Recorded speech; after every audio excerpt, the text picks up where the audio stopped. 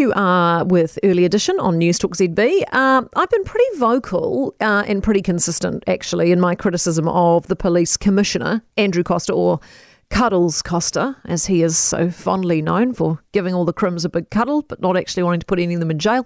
But I've never really been critical of the police because I believe they do work hard and they do a good job. However, yesterday, my brother had an experience that really makes me question what on earth is going on inside the police force at the moment. Yesterday morning, my brother's dropping his son and his son's mate to school, right? Around 8 o'clock in the morning, just driving through the suburbs as you do, dropping your kids to school. My brother's friend, who'd just flown back into the country, was on speakerphone in the car telling them all about his trip.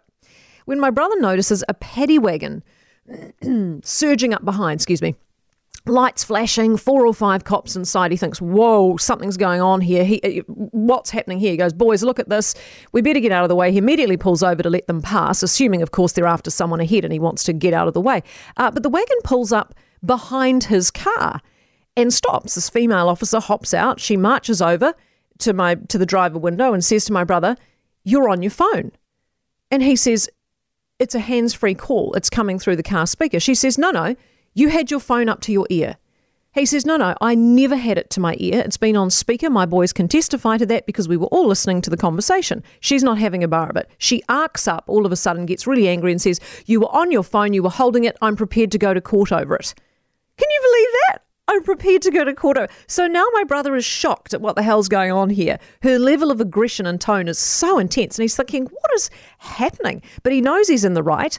He knows he wasn't holding his phone. So he replies, well, I'm prepared to go to court over it too. And that sort of threw her a little bit, but she remained defiant. He says to her, look, I know for a fact that I wasn't holding my phone because my son was holding my phone because he was using one of my apps at the time of the call. And he's gesturing to his son who's holding his phone. She gets more irate. No, you had it at your ear. My brother says, no, categorically it was not at his ear. She argues it was. So at this point, he's like, wait a minute. My hand to my ear is different to my phone to my ear. If you're saying my hand was at my ear, I don't recall it, but perhaps I was scratching my ear. Maybe I was flicking my hair behind it, which is something I do quite often. She's now where she's losing this argument, which, by the way, should never have even been an argument. So she then changes tack and says, open all the car windows. I need to see the children are properly restrained in appropriate car seats.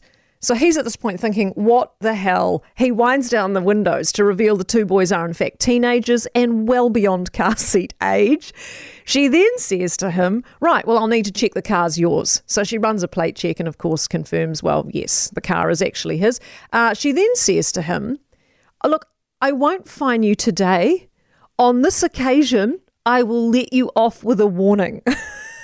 But, she says, you should set a better example for your children. Can you believe this? He replies that he's perfectly comfortable with the example he's setting his children because he's done nothing wrong. Can you believe this attitude and aggression from the police? I mean, here are my questions. What the hell's going on?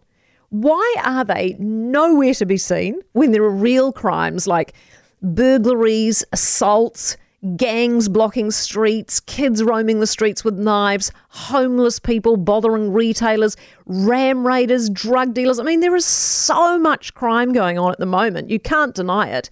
And there's so much of it the police are not attending. How on earth is it that 4 or 5 of them have got all that time to stop and interrogate a law-abiding dad driving his kids at the speed limit through the suburbs to school, doing nothing wrong? And as for the tone, how about threatening court action? I mean, what was that policewoman thinking? Are you kidding me? It just makes me wonder, what sort of police are we turning out these days? And how on earth is this sort of attitude acceptable? Hawkesby.